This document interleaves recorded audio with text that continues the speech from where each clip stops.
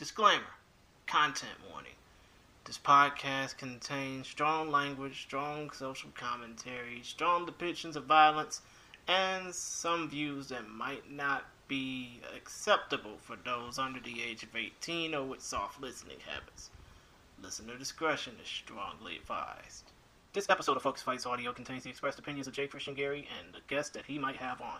Their words are theirs and theirs alone, do not necessarily reflect the views of Focus Fights or any other entities mentioned herein for fear of lost opportunities in whole or in part in the present or in the future. Any questions, comments, or concerns about this podcast can be referred to Focus Fights via DM on Twitter at Focus_Fights, on Facebook or Instagram at Focus Fights, or via email at FocusFights@gmail.com. The guests that J. Christian Gary brings onto the Focus Fights audio podcast are trained professional fighters, wrestlers, and combatants, and although we cannot speak for them, we should advise you, the listener, not to try any of the holds, hits, or moves seen in their professions at home, school, or anywhere without adult supervision for fear of potential injury and or death. With that in mind, thank you. We hope you enjoy this podcast.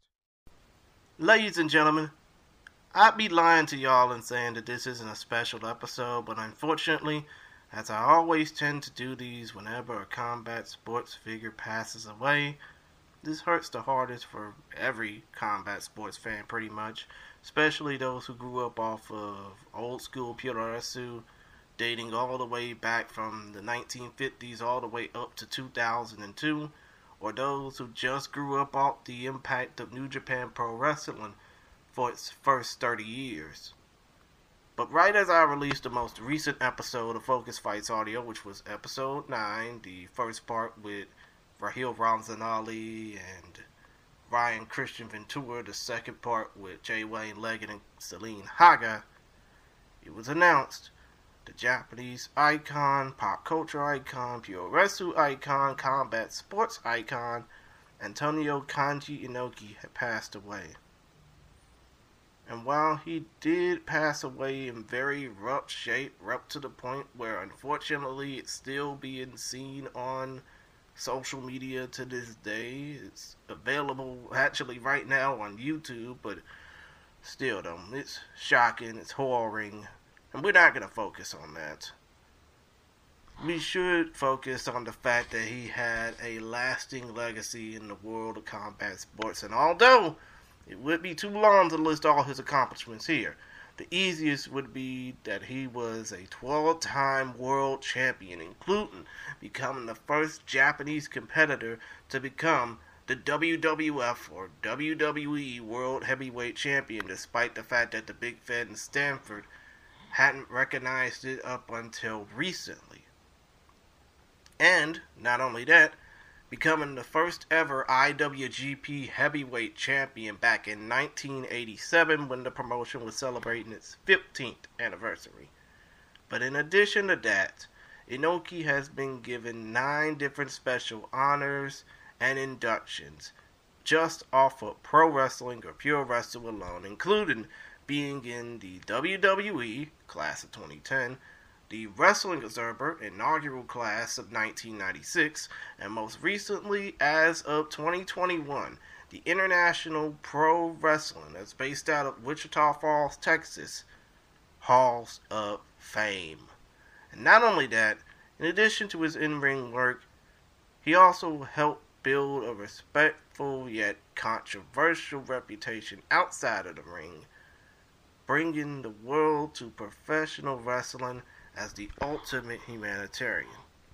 Whether it was through helping free hostages in Iran as the Gulf War took shape, helping put over the World Wrestling Peace Festival, which only garnered 6,000 people in Los Angeles, feeding the homeless at Shinjuku Park, or bringing events and efforts to very controversial places on the map like China and North Korea, the latter of which culminated in the largest selling, largest drawing attendance for a professional wrestling event or set of events combined throughout the world, with WCW and New Japan Pro Wrestling back in 1995 helped launch the Collision in Korea events, which managed to get a combined 350,000 people into the National Stadium in Pyongyang, North Korea. Albeit controversial, It's a figure that hasn't been totaled or topped since 1995. But still, the one thing that folks outside the world of professional wrestling knew Inoki for was his exhibition fight with the greatest of all time, Muhammad Ali, back in 1976. That fight, which was deemed a 15-round draw due to most of the fight being Inoki backpedaling and kicking at Ali's legs, as well as a subsequent fight that would happen a decade later when Inoki took on heavyweight boxing champion at the time, the late Leon Spinks, would spawn the birth of what later would become mixed martial arts, and is the subject of the tribute episode you're about to listen to. But still, for all the controversy that Antonio Kanji Inoki was known for, he was truly a globally recognized combat sports icon. And before this episode begins, we would like to pay tribute to Inoki with a 10-bell salute to honor those memories that have been left behind and the legacy which is continuing not only in the spirit of New Japan Pro Wrestling and in the Japanese combat or Japanese sports scene as a whole, but in competitors and figures like Kazuyuki Fujita in Pro Wrestling Noah, Rocky Asuka Romero in New Japan Pro Wrestling via Strong and their junior heavyweight division, and rising general manager Nobuhiko Takada, among a whole host of others that shall be set forth in the future ahead.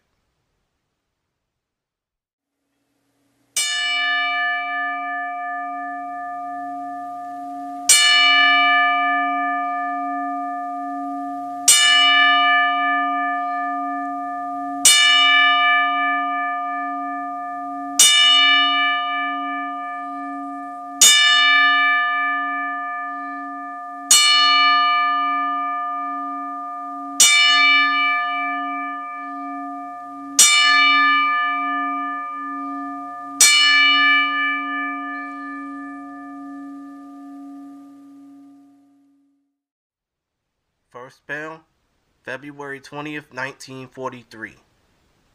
Final bell, at 79 years of age, October 1st, 2022. May Antonio Kanji Muhammad Hussein Inoki rest in eternal peace, as he will forever live on in our hearts, in our minds, and in the fighting spirit of us all. I always knew I had it in me. My spirit cried, once locked in chains. Can I forgive you now for all my pain? What would you have done if you had been me? I lived and breathed what I believe. Now I found my place in his glory. How can I explain to you the life and time that I lived through?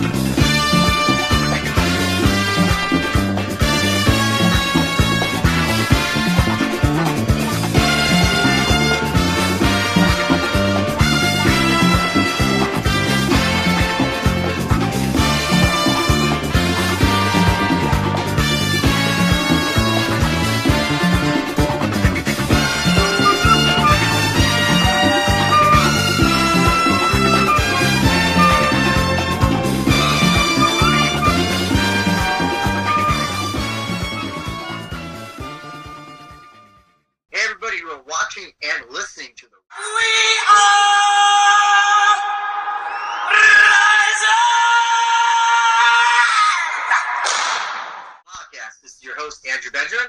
I am joined by my co-host, J. Christian Gary, all the way down in Houston, or near Houston, Texas. Yes, you can say near Houston, Texas, since I'm like 45 minutes south from it, as this is also not just a special episode of the We Are Rising podcast, but if you're listening to this on the audio format, this is a special episode of Focus Fights Audio, as well as we are here to honor the life, the legacy, and the memories of one Antonio Kanji Inoki, who passed away at the age of 79. I think over the weekend, if not on Monday. No, wait, actually, it was definitely over the weekend, but his memory is still felt that it felt like he passed away yesterday. But still, here to talk about this whole thing with us is the author of one of the books about the impact that Antonio Inoki, and by extension Muhammad Ali and Judo Gene LaBelle, who we also lost in the combat sports world over the last couple of months, the impact that all three of those men had, is acclaimed mixed martial arts writer, acclaimed combat sports fan, and a man on a certain bald father's band list that we don't want to talk about, but we know he wants to just enjoy the fruits of the combat sports labor. He is at @Ye_Ye on Twitter. This is Josh Gross. How are you, sir? I'm good, Christian. How are you guys doing? What's up, Andrew? Hey, Josh, thank you so much. And also, by the way, as well, great piece that you did on Pitbull for his fight this past weekend as well. I appreciate that. I don't write as much as I used to, but when I do, I appreciate hearing stuff like that. Thank you. What they say, one of the things about MMA now is that we humanize fighters now. That's a big angle, and you certainly made much more like learning about his life and all that stuff. Interesting. I'll just say quickly on that, like one of the first interviews I ever remember my career meeting was Pat Miletich, and he this was 2000. And he shared his entire life story with me and really intimate stuff, and I was blown away that fighters would do that. And so I think the idea of humanizing is, telling their stories and understanding them has always been important and always been there. But if that's a trend now, I think that's probably a good thing. And speaking of life stories, death, and all that, like Christian said, Antonio Inoki passed away this week. I gotta say, kind of like the Queen, kind of like some other people. I always just thought, when I heard about his death, I was kind of like, I can't believe it. This is like the end of an era, because ever since I was a kid, since Christian was a kid, I'm sure since you were a kid, Josh, Inoki's always just been around, and now he's not. What was your thoughts when you first heard about that he had passed away? Yeah, I think it's fair to say he's an icon and a legend. I mean, legend is a word that gets thrown around way too much, but it applies to Antonio Inoki. I mean, I don't think you can argue. It's no one would have a good argument to say he's not a legend. Well, if he's not a legend, who is, really? And I think comparing him sort of the Queen, the impact we felt to people around the world, or Muhammad Ali, I think is fair to say. I got to be honest, I didn't know who Antonio Inoki was until I started covering Japanese MMA and learning about Japanese MMA. I grew up really not paying too close attention to pro wrestling. I mean, when I was a young kid, like Ricky the Dragon, Steamboat, and Hulk Hogan and Andre the Giant, I knew, but I was much more of a sports fan, diehard sports fan. Dodgers were my life, the Raiders, that kind of stuff. And I played sports. And so I didn't really get a sense for who Antonio Inoki was in the world until I was around him covering Pride events and things like that. And at that point, he was already older, where you knew that this was someone who had lived a life. And quickly you learn that he was the guy who had the match with Muhammad Ali. And, that in Japanese pro wrestling circles, he was incredibly important. And so I didn't really respect that until I went and started researching and writing the book and talking to people who were around him and the legacy he had. And so I definitely developed much more of an appreciation for Antonio Inoki in that process. And I think no matter how you got to know who he was, you remembered him. He was one of these charismatic people that you come across in life, celebrity, for one reason or another, he sticks to you. Him and Muhammad Ali had very similar qualities in terms of their charisma and the way crowds reacted to them and how much they felt comfortable in that attention. And I think that's one of the reasons why they connected so strongly, too, because they could identify with one another that way. But he's definitely a people that, you can talk about for a lot of different reasons. obviously he lived a life, so there's certainly a lot to critique and say, mistake here, why did he do this? Oh, he definitely had his foibles. There's no doubt this was not a perfect human being by any stretch of the imagination, but he lives an unbelievable life that I think people are rightly remembering. And if you think about that unbelievable life outside of combat sports, I hate to sound like Chris Collins' work, but here's a guy who, outside of combat sports, had basically diplomatic relations with North Korea long before Dennis Rodman was even hanging up the basketball shoes. He led a whole delegation of Japanese detainees out of Iraq. He was basically a member of the Japanese parliament while he was winding down his wrestling career. But in a way, do you think that all the stuff that Inoki did outside of combat sports, and this also includes, his work after him versus Ali with Judo Gene LaBelle as the referee, do you think that those outside influences help make him more known in the Western world? The impact of the Ali match, you're saying? Well, not just that, but also what he's managed to do away from competition. Oh, yeah, well, certainly I don't think he would have been able to do much of that had he not sought to make a name for himself and then really connect with Ali, because I think he had a name for himself in Japan and through Asia. Obviously, he came up wrestling with Ricky Dozan, who was like really the godfather of Japanese pro wrestling, right? So that's the guy who picked out Antonio Inoki. He saw him, the story goes, saw him in Brazil. Inoki's family was in Brazil, and, really big physical guy working in the plantations, whatnot, wrestling, competing, a great athlete, track and field, that sort of stuff. Ricky Dozan found him, brought him over. Antonio Inoki learned how to really, what the crowd wanted, what they loved, how you interacted with them. What was it like to be a giant star and live in that life? Because Ricky Dozan, brought him up. So there's a lot of reasons why Inoki gained fame and notoriety. He was also very sort of, again, coveting that. Like, this was one of the reasons that I think people will point to his mistakes or his decision making and not understand it or say like, oh, he turned his back on some people, because Antonio Inoki was about himself. And sometimes that desire to be, the man and sort of drive everything forward would mean he had to step on other people. It just, and look, this is a guy who was so universal through Japanese culture. When I was going to Japan in the early 2000s, you'd walk around Tokyo and you'd see there's these gambling parlors and the pachinko machines with Inoki on them, and they'd advertise it. This is who he was. So I think his influence extends in a lot of different ways because he was so intent on representing pro wrestling as a martial art. It brought him into a world that has its own history, right? Martial arts on its own is vast and important. And so he was crossing streams in a lot of ways, and he could see the benefit of that.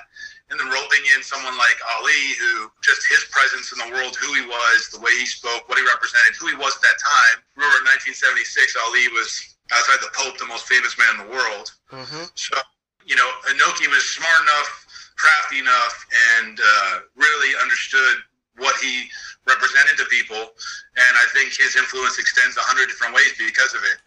And anything he touched, one way or another, is the sum of Antonio Inoki, because I think you can't really pick out one thing or another and say that defines him who he was. Right. And so actually going on about that, being this cult of personality, also the way he conducted himself outside, like you said, like he had his own gimmick. He always went around with a red towel or a red scarf anywhere. He always seemed to be always in a suit and tie, or at least dressed up very nice. He had his own catchphrase that he would do for everything. Ich ni san da.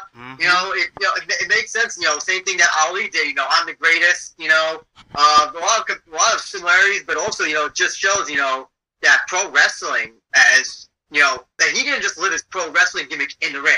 He took it with him outside the ring into every venture they did, whether it was politics, pachinko machines, all that stuff. And so when you were researching this guy, Josh, were you fascinated by this guy who just seemed to be living almost, as they say, living the gimmick, as they say?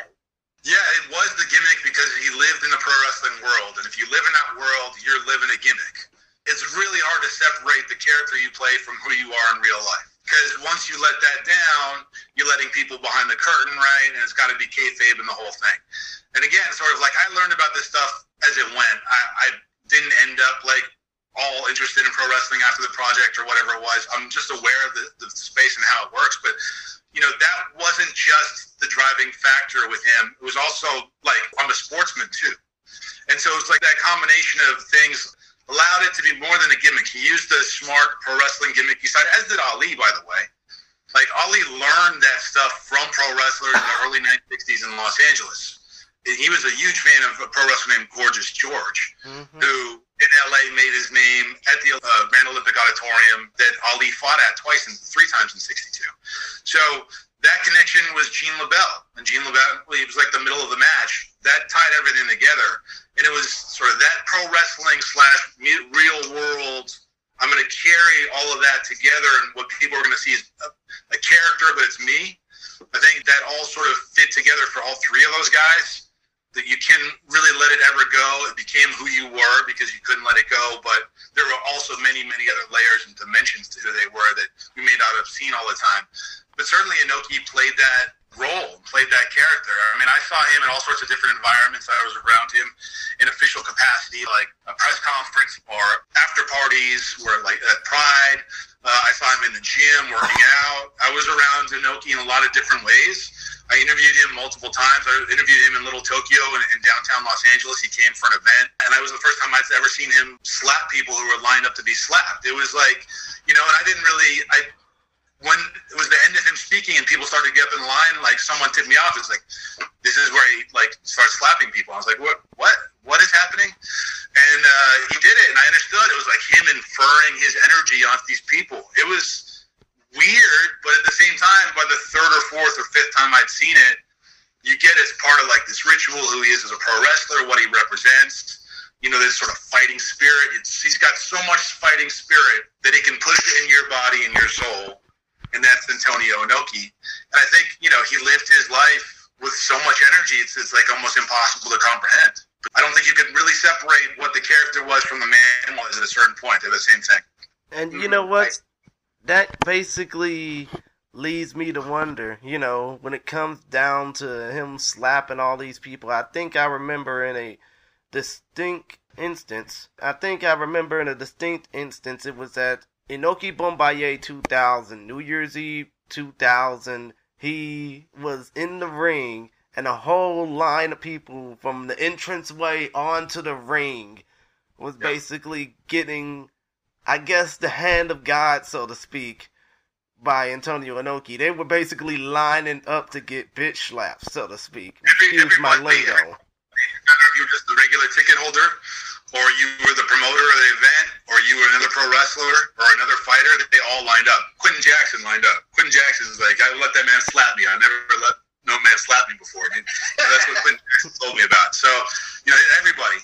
I gotta ask, so Josh, you said you really got me interested in wouldn't say that you met him. I gotta ask, what was it like meeting Antonio Inoki? Like, what was the interaction? Like, what was it like meeting him? I mean, one of the things that I've, for better or for worse, whatever, it's just the way I've always gone about it, is that, like, when I meet someone for an interview, it doesn't matter who they are, there's someone I'm talking to for an interview.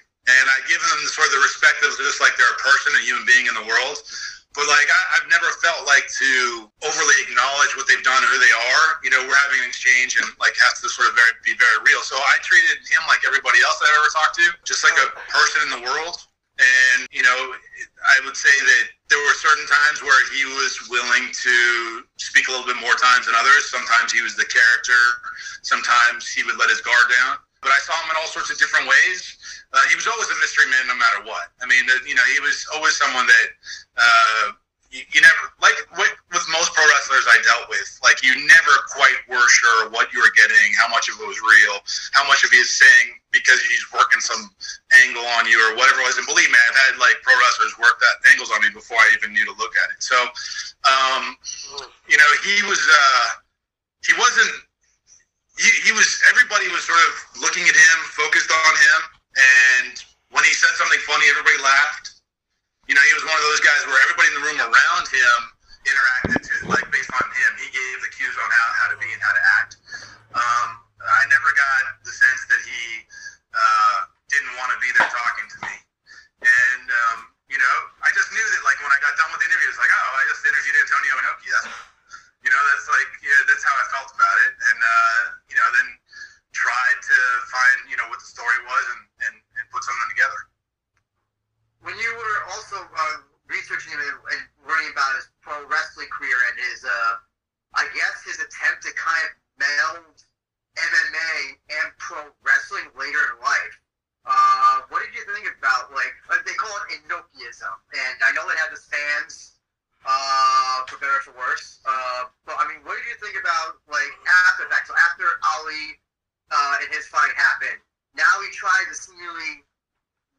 pro wrestling world and MMA world. And what are your thoughts on him trying to marry those two worlds together? Yeah, I think he tried to manufacture that. He fought a lot of other people from other combat sports, karate guys, judo players, high-level Olympians kind of stuff. Most of it was work, but it was in an effort to prove that pro wrestling was a real art and that he was the king of the pro wrestlers, right? So that was his deal. But I think later in life, a lot of people criticized him when he would throw pro wrestlers that were under his federations into mixed martial arts fights, and they got trashed. And for a while, it made the pro wrestlers look weak in terms of my understanding of how the public interacted with that, and a lot of the Japanese pro wrestling media that was covering it. And so he drew criticism for that. But I think a lot of it to me was this trial under fire Bushido thing that is the main current that runs through Japanese fight sports. And Inoki had to engage with that to make what they were doing real. And if it meant his guys got trashed, well, they got trashed, but he didn't get trashed. So it also made him look better. I think with a lot of things, everything Inoki did, there's this element of how did it benefit him? And for most highly successful people in the world, there's going to be that. But I think it's important to understand the moves that he made or sanctioned or put his guys into that, made them look bad or weak. Part of it, and this is my sort of guessing game on it, is that it also made what he had accomplished in life, what he had done, sort of all the more impressive, relatively speaking. And I don't think that it'd be incorrect of me to guess something that was part of the calculation of why some of those guys were thrown in and why some of the criticism came, later. He also wasn't averse to criticism. He didn't care.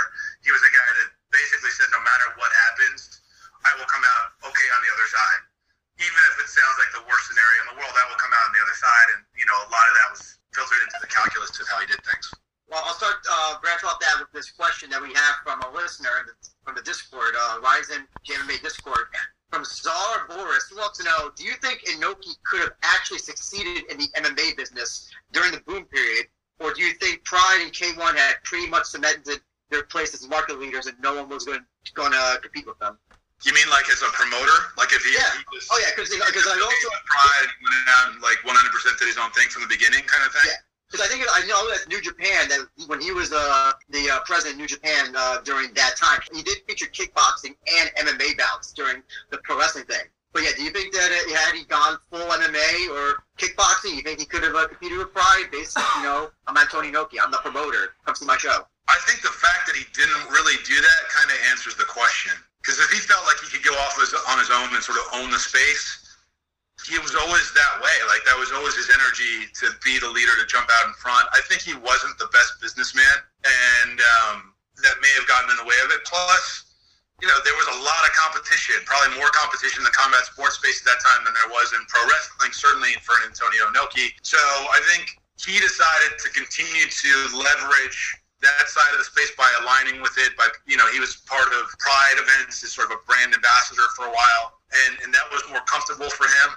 It's an interesting question. I think if he had decided to do that, even before the early beginnings of Shuto, Tiger Mask sort of really taking it to the next level of pro wrestling as a martial art, if Inoki had done something in the wake of the Ali match, maybe, except that it was just so ill-received that it was kind of he couldn't capitalize as much, I'm sure, as he wanted to based on how people felt about that result. And so maybe it took a little time for him to feel comfortably to get back in that space.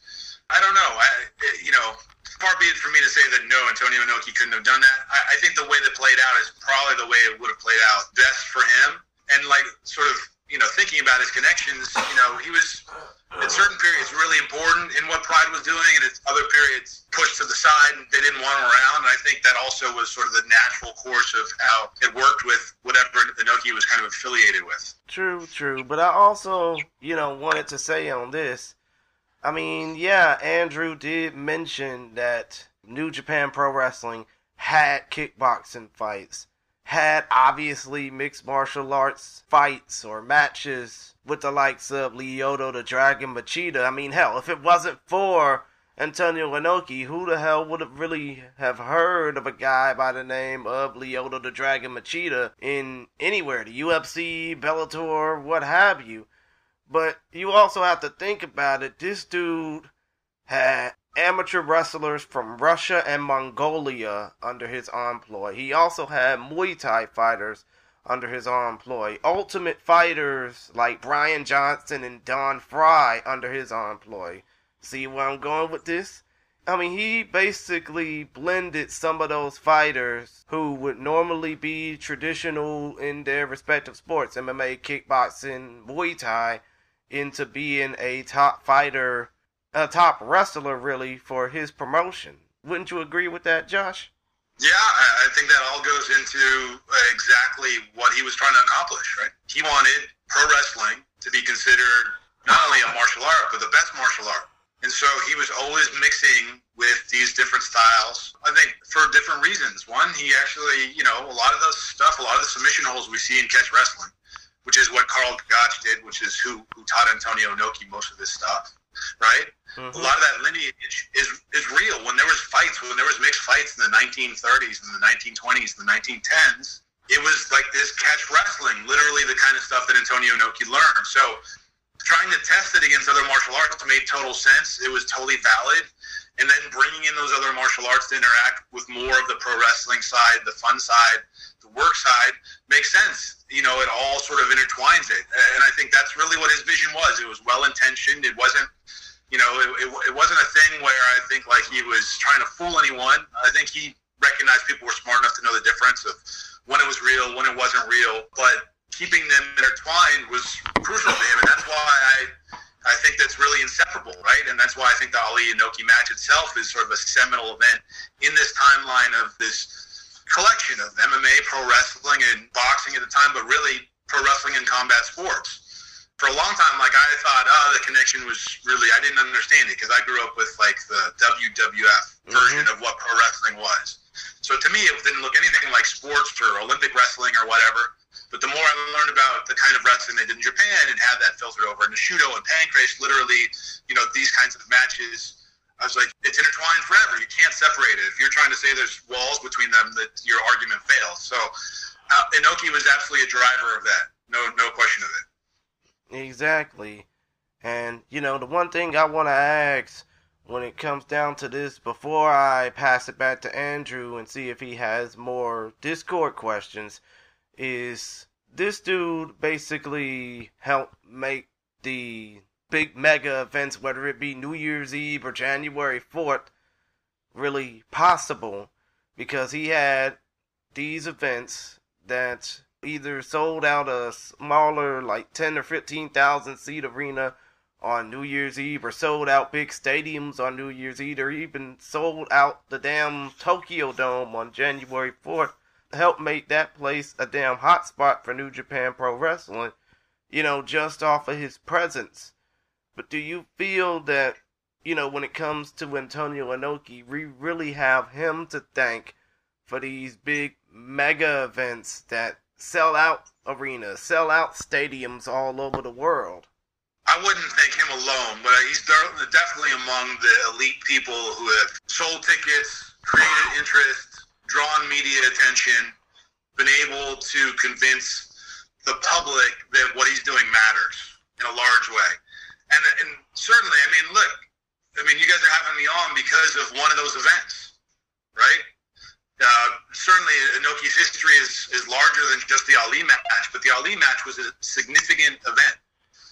Go ahead. In a way, you could basically say that the Ali Inoki match, which obviously had closed circuit undercards, especially in New York at Shea Stadium with Andre the Giant versus Chuck Wepner, the original Rocky, by the way.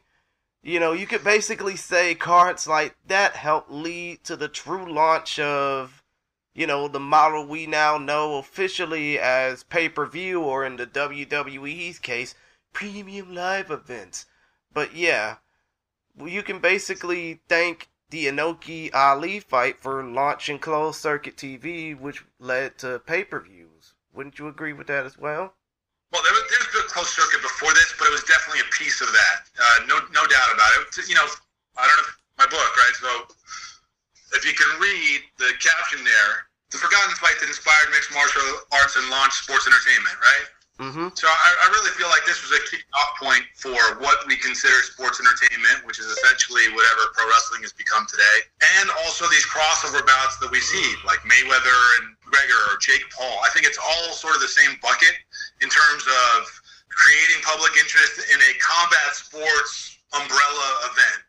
It's got elements of the show, of the pro wrestling. It's got elements of the competition, the sport, whatever the combat sport is we're dealing with. I think Ali versus Inoki was worthy of being a book because there was so much that led to it in terms of combat sports history, the event itself, and then everything that branched off afterwards. And I don't think that you can separate what sports entertainment looks like today, how fans interact with it, what the combination is between pro wrestling and martial arts and mixed martial arts, because that still exists, right? Mm-hmm. I don't watch much WWE, but like, isn't Daniel Cormier now reffing some match? Daniel right? Cormier, surprise, surprise, he will be refereeing something called the Fight Pit between Matt Riddle, former UFC fighter, and Seth freaking Rollins this weekend. And it sounds a lot to me like right out of what we're talking about. Yeah, of course. Combat sports, mixed martial arts, pro wrestling mesh. Look, if you want to talk about WWE, Vince McMahon, his father, and the son who just retired, Ali Inoki does not happen without them.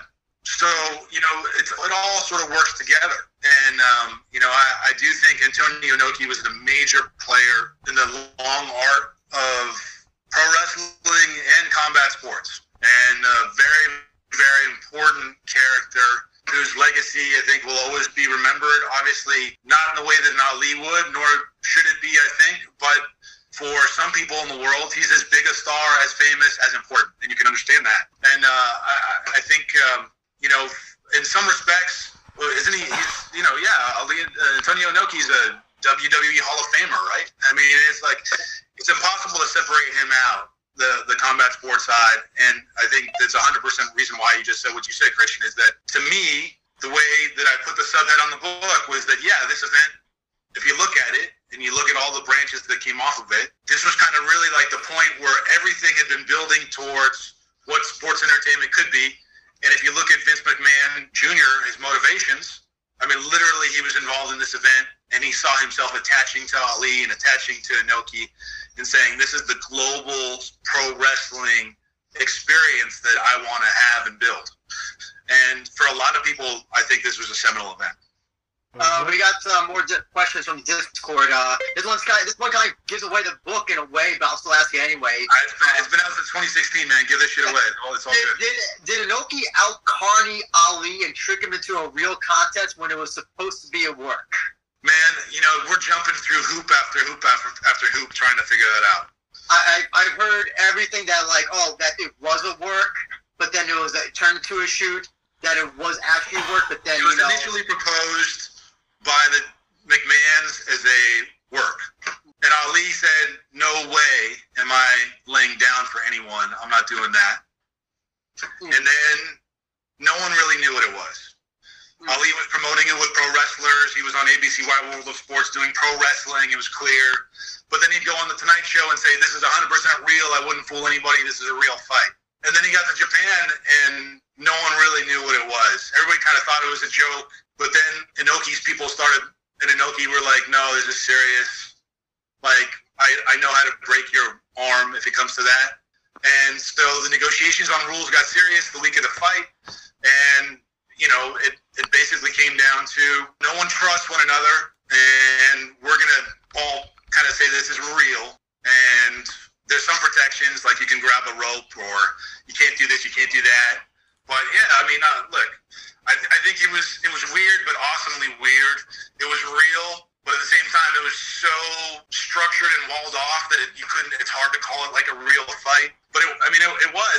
Inoki kicked him in the leg over 100 times. Ali got blood clots because of it in his leg. He'd never been kicked in the leg like that before. So I think if if these two guys got matched up in a real MMA fight, it would look like a real MMA fight, not like a worked old pancreas fight. I think Ali wouldn't have allowed that. Ali was too much of a competitor. He wanted it too bad. He asked for this. He always wanted to fight a wrestler. He always wanted to be in something legitimate. He understood the history of boxers fighting grapplers, that's a real history, not a pro wrestling history. He wanted to be part of that. So I think in the end, everybody got nervous and treated it like a real fight, and that's why it looked the way it did. I think that's also still kind of why the appeal of it still lasts to this day, because we still don't know the exactly what happened. And, you know, it's kind of like I almost don't want to know. Kind of like worrying about how the sausage is made. Kind of the mystery behind it, I think, is what helps sustains it pretty well. Yeah, look at the characters and the weirdness of it, and the pro wrestling ties will always sort of cloud that. But I feel like I have a good enough sense to know that what it was supposed to be, what it really wasn't, and what it turned into. And, you know, for me, the lasting impact is that it was sporting enough that there's a sports legacy to it. And that's how I sort of view the lasting impact, because it created a new genre, in a lot of ways, a new genre of fighting. A lot of people saw that and their imaginations peaked.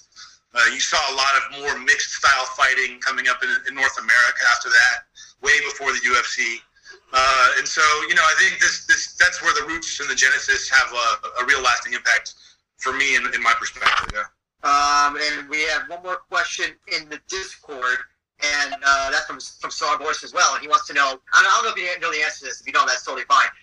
What did Giant Baba, Antonio Inoki's rival at All Japan, think about Ali versus Inoki? I don't know if you happen to know the answer to that. I don't think I have an answer for that. I'd have to look up, honestly, when he passed away. It may have been later. He was older than Inoki.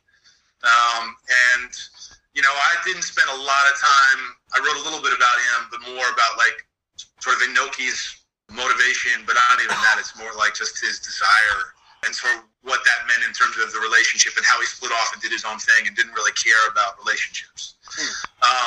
So I'm not sure what he thought. I mean, you know, I could only guess, but I'd only be guessing. I prefer not to do that.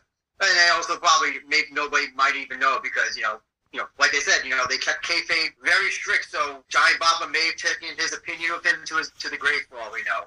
Also, just want to say as well that the Inoki Al-Qarni Ali question was from King Silo 24, one of our favorite. I just want to say that Giant Baba passed away in 1999, so I look stupid that I didn't know that, but that's okay. It's okay to look stupid sometimes. I would say that I guess it wasn't important enough for me to chase down and really look what he thought of it at the time. They'd been long split. Inoki was off, established New Japan Pro Wrestling, was off, did his own thing, and to me that branch of it, you know, really, Ricky Dozan was a much more interesting character in terms of the Japanese pro wrestling world. As far as I was concerned, I spent more time on him than Giant Baba. And the last question I have for you, Josh, is, Inoki was one of a kind. Do you think that we'll ever see, not just Japan, maybe in America, or maybe there's somebody who there is now who is, and you can say their name, but if there isn't, do you think we'll ever get somebody like Inoki ever again, who's just this ubiquitous presence, celebrity, someone who's in sports, television, all this stuff, and who just has such an impact on almost everything culturally? Do you think we'll ever get somebody like that ever again? Right. So it's that last part of it that makes me hesitate, right? So these guys, these men and women, and we're talking about really Ali and Inoki, right? Yeah.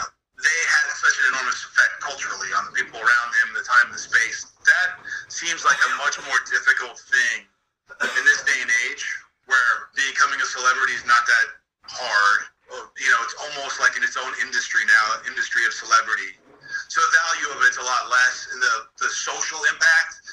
I mean, Ali's social impact is incredibly well documented and understood, right? And then Inoki, culturally speaking, is a celebrity, is sort of the figure within Japan and parts of Asia, and then what he did politically and some of the things you referenced earlier. I mean, it's hard to imagine characters like that coming along too often. I never say never. There are going to be people who are incredibly important and charismatic in moving forward, whether it's in our lifetimes or not. But there are going to be people like this because special people emerge that make an impact on the rest of us. So I don't want to say no, but it's hard to imagine. It'll be something that I probably haven't considered yet in a way that they affect the world or do something that none of us have really thought of or imagined. How many people in their early 70s were thinking about, creating a sport of mixed fighting. Gene LaBelle had that fight in the 60s, but, it was very fleeting. It wasn't like a thing. There wasn't a community around it. There wasn't huge interest around it. Now it's a globally known thing, in part because of guys like Inoki's contributions and obviously Ali's small piece of it. But I'm just going to say but having no idea where they come from, and also acknowledging that it seems like it's a lot less likely, right? But there are going to be people as ambitious as Antonio Inoki, and they may leave an impact, and if they leave one for the better, I mean, I hope they exist. Both these people made a huge impression on a lot of us. I'd say for the most part, the impressions were positive and things that we think fondly of and remember well, and see their contributions as like meaningful, right? That's why the question was asked. So I'm just going to leave it at I hope so. I think they're rare. And when they do come along, we'll know. We'll know and we'll see that. But I think there's not too many people like them. And, it's important to remember that and sit in that and recognize that this one moment, this one night in their lives, right, that we're still talking about, we could probably talk about for another 10 hours or whatever. I wrote a whole damn book about it. People will talk about it. All these sorts of things. There's a blip in the radar for what they did and what their lives look like, And there's not a lot of people who come along you can say that about, but hopefully they will, and I look forward to seeing it in my life if they do.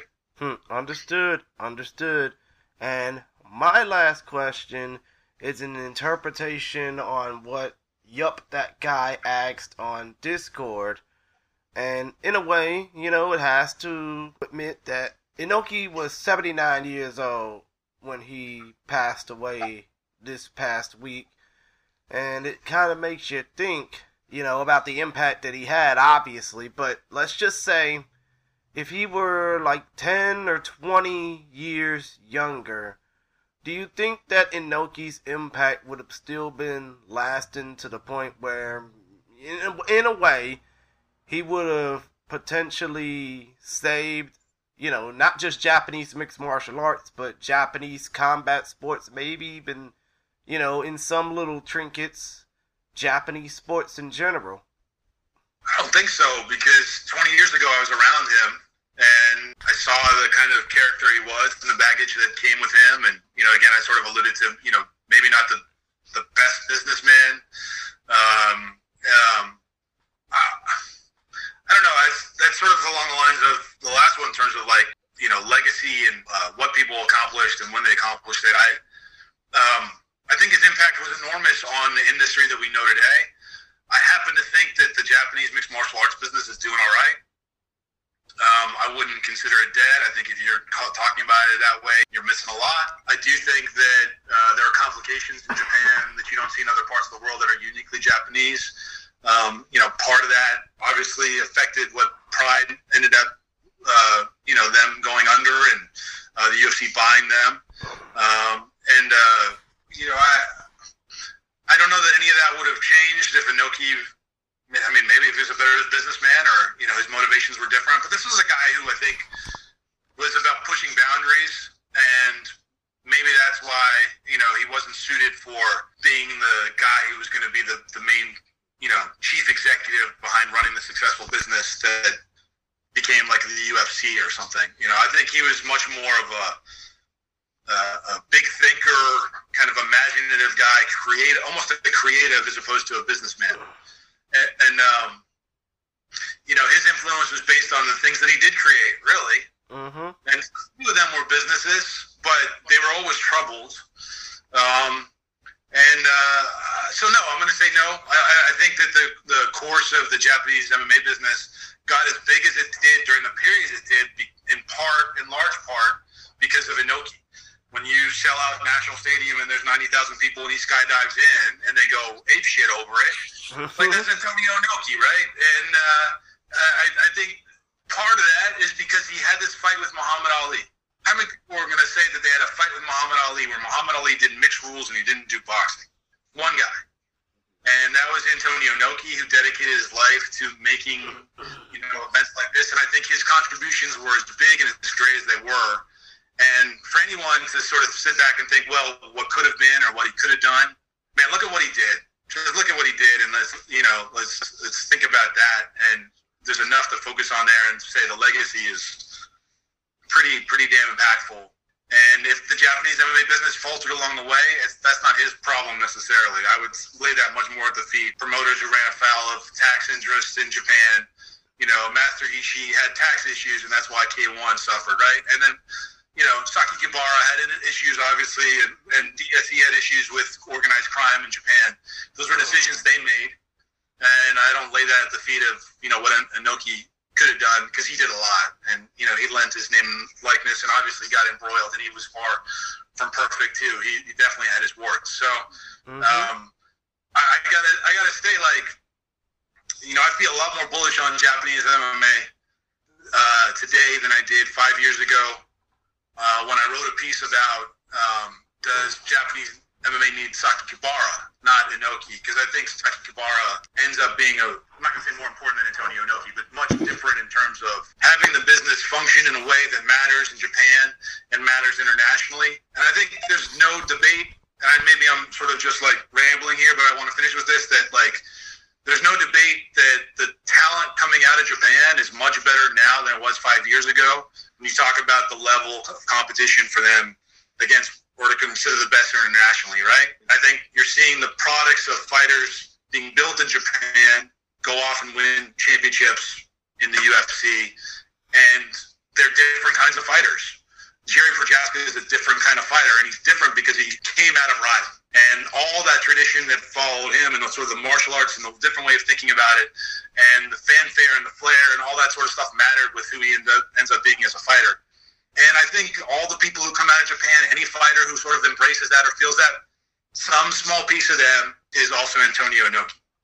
But I know you, Josh, you got to head out. But before you go, I just want to give an opportunity for you to plug everything you're doing for Sure Dog, plug, of course, your book, and anything else that you want to give, anything you want to shout out to. Thank you. I'm probably not doing as much for Sure Dog as I should be doing, but I think just check out their stuff regardless. It's an important independent MMA website. I like to see people look at it and check out the stuff that's going on there. The book you can find on Amazon, or you can get the publisher. The link is in my Twitter profile. And I'm still watching some combat sports. I'm also covering a lot of soccer. So, different world entirely, man. And it also sort of makes me realize how unique combat sports is, because of the characters like we talked about today. It never really gets boring, I gotta say. I mean, obviously, when you are as much of a fan of combat sports as Andrew and I are, you never get tired of this stuff. Well, that's good to hear. I haven't considered myself a fan for a long time because I won't let myself be a fan, but, like, I understand that because I started as a fan, I watched it as a fan, I appreciate it as a fan, and then, like, journalism ruined all of that for me. But I accept that, and that's, like, part of the price. So I'm all right. Yeah, but, man, continue with what you're doing. Inoki, Ali vs. Inoki is a great book. I read it when it came out. I think we're going to have to do another reread of it now with the passing of Inoki. And who knows, maybe 20 years from now, you'll be writing about Paul versus Silva. Oh, no. Andrew, don't even give him that idea. Do not give him that idea. That's not as crazy as you would think, unfortunately. I mean, come to think of it, it would be even worse if you were to do a story or do a book about Mayweather versus Asakura. Come on, man. Or whatever weird thing. But no, Josh, we really appreciate your time. Thank you for telling us about all the Inoki. Sorry. Quick question. Did you get slapped by Inoki when you met him? Never slapped by Inoki. Oh, okay. Never slapped by Inoki. Okay. And you know what? One more thing we can go ahead and say, quick plug. You can follow Josh Gross on Twitter at @yay_ye. Is that correct, Josh?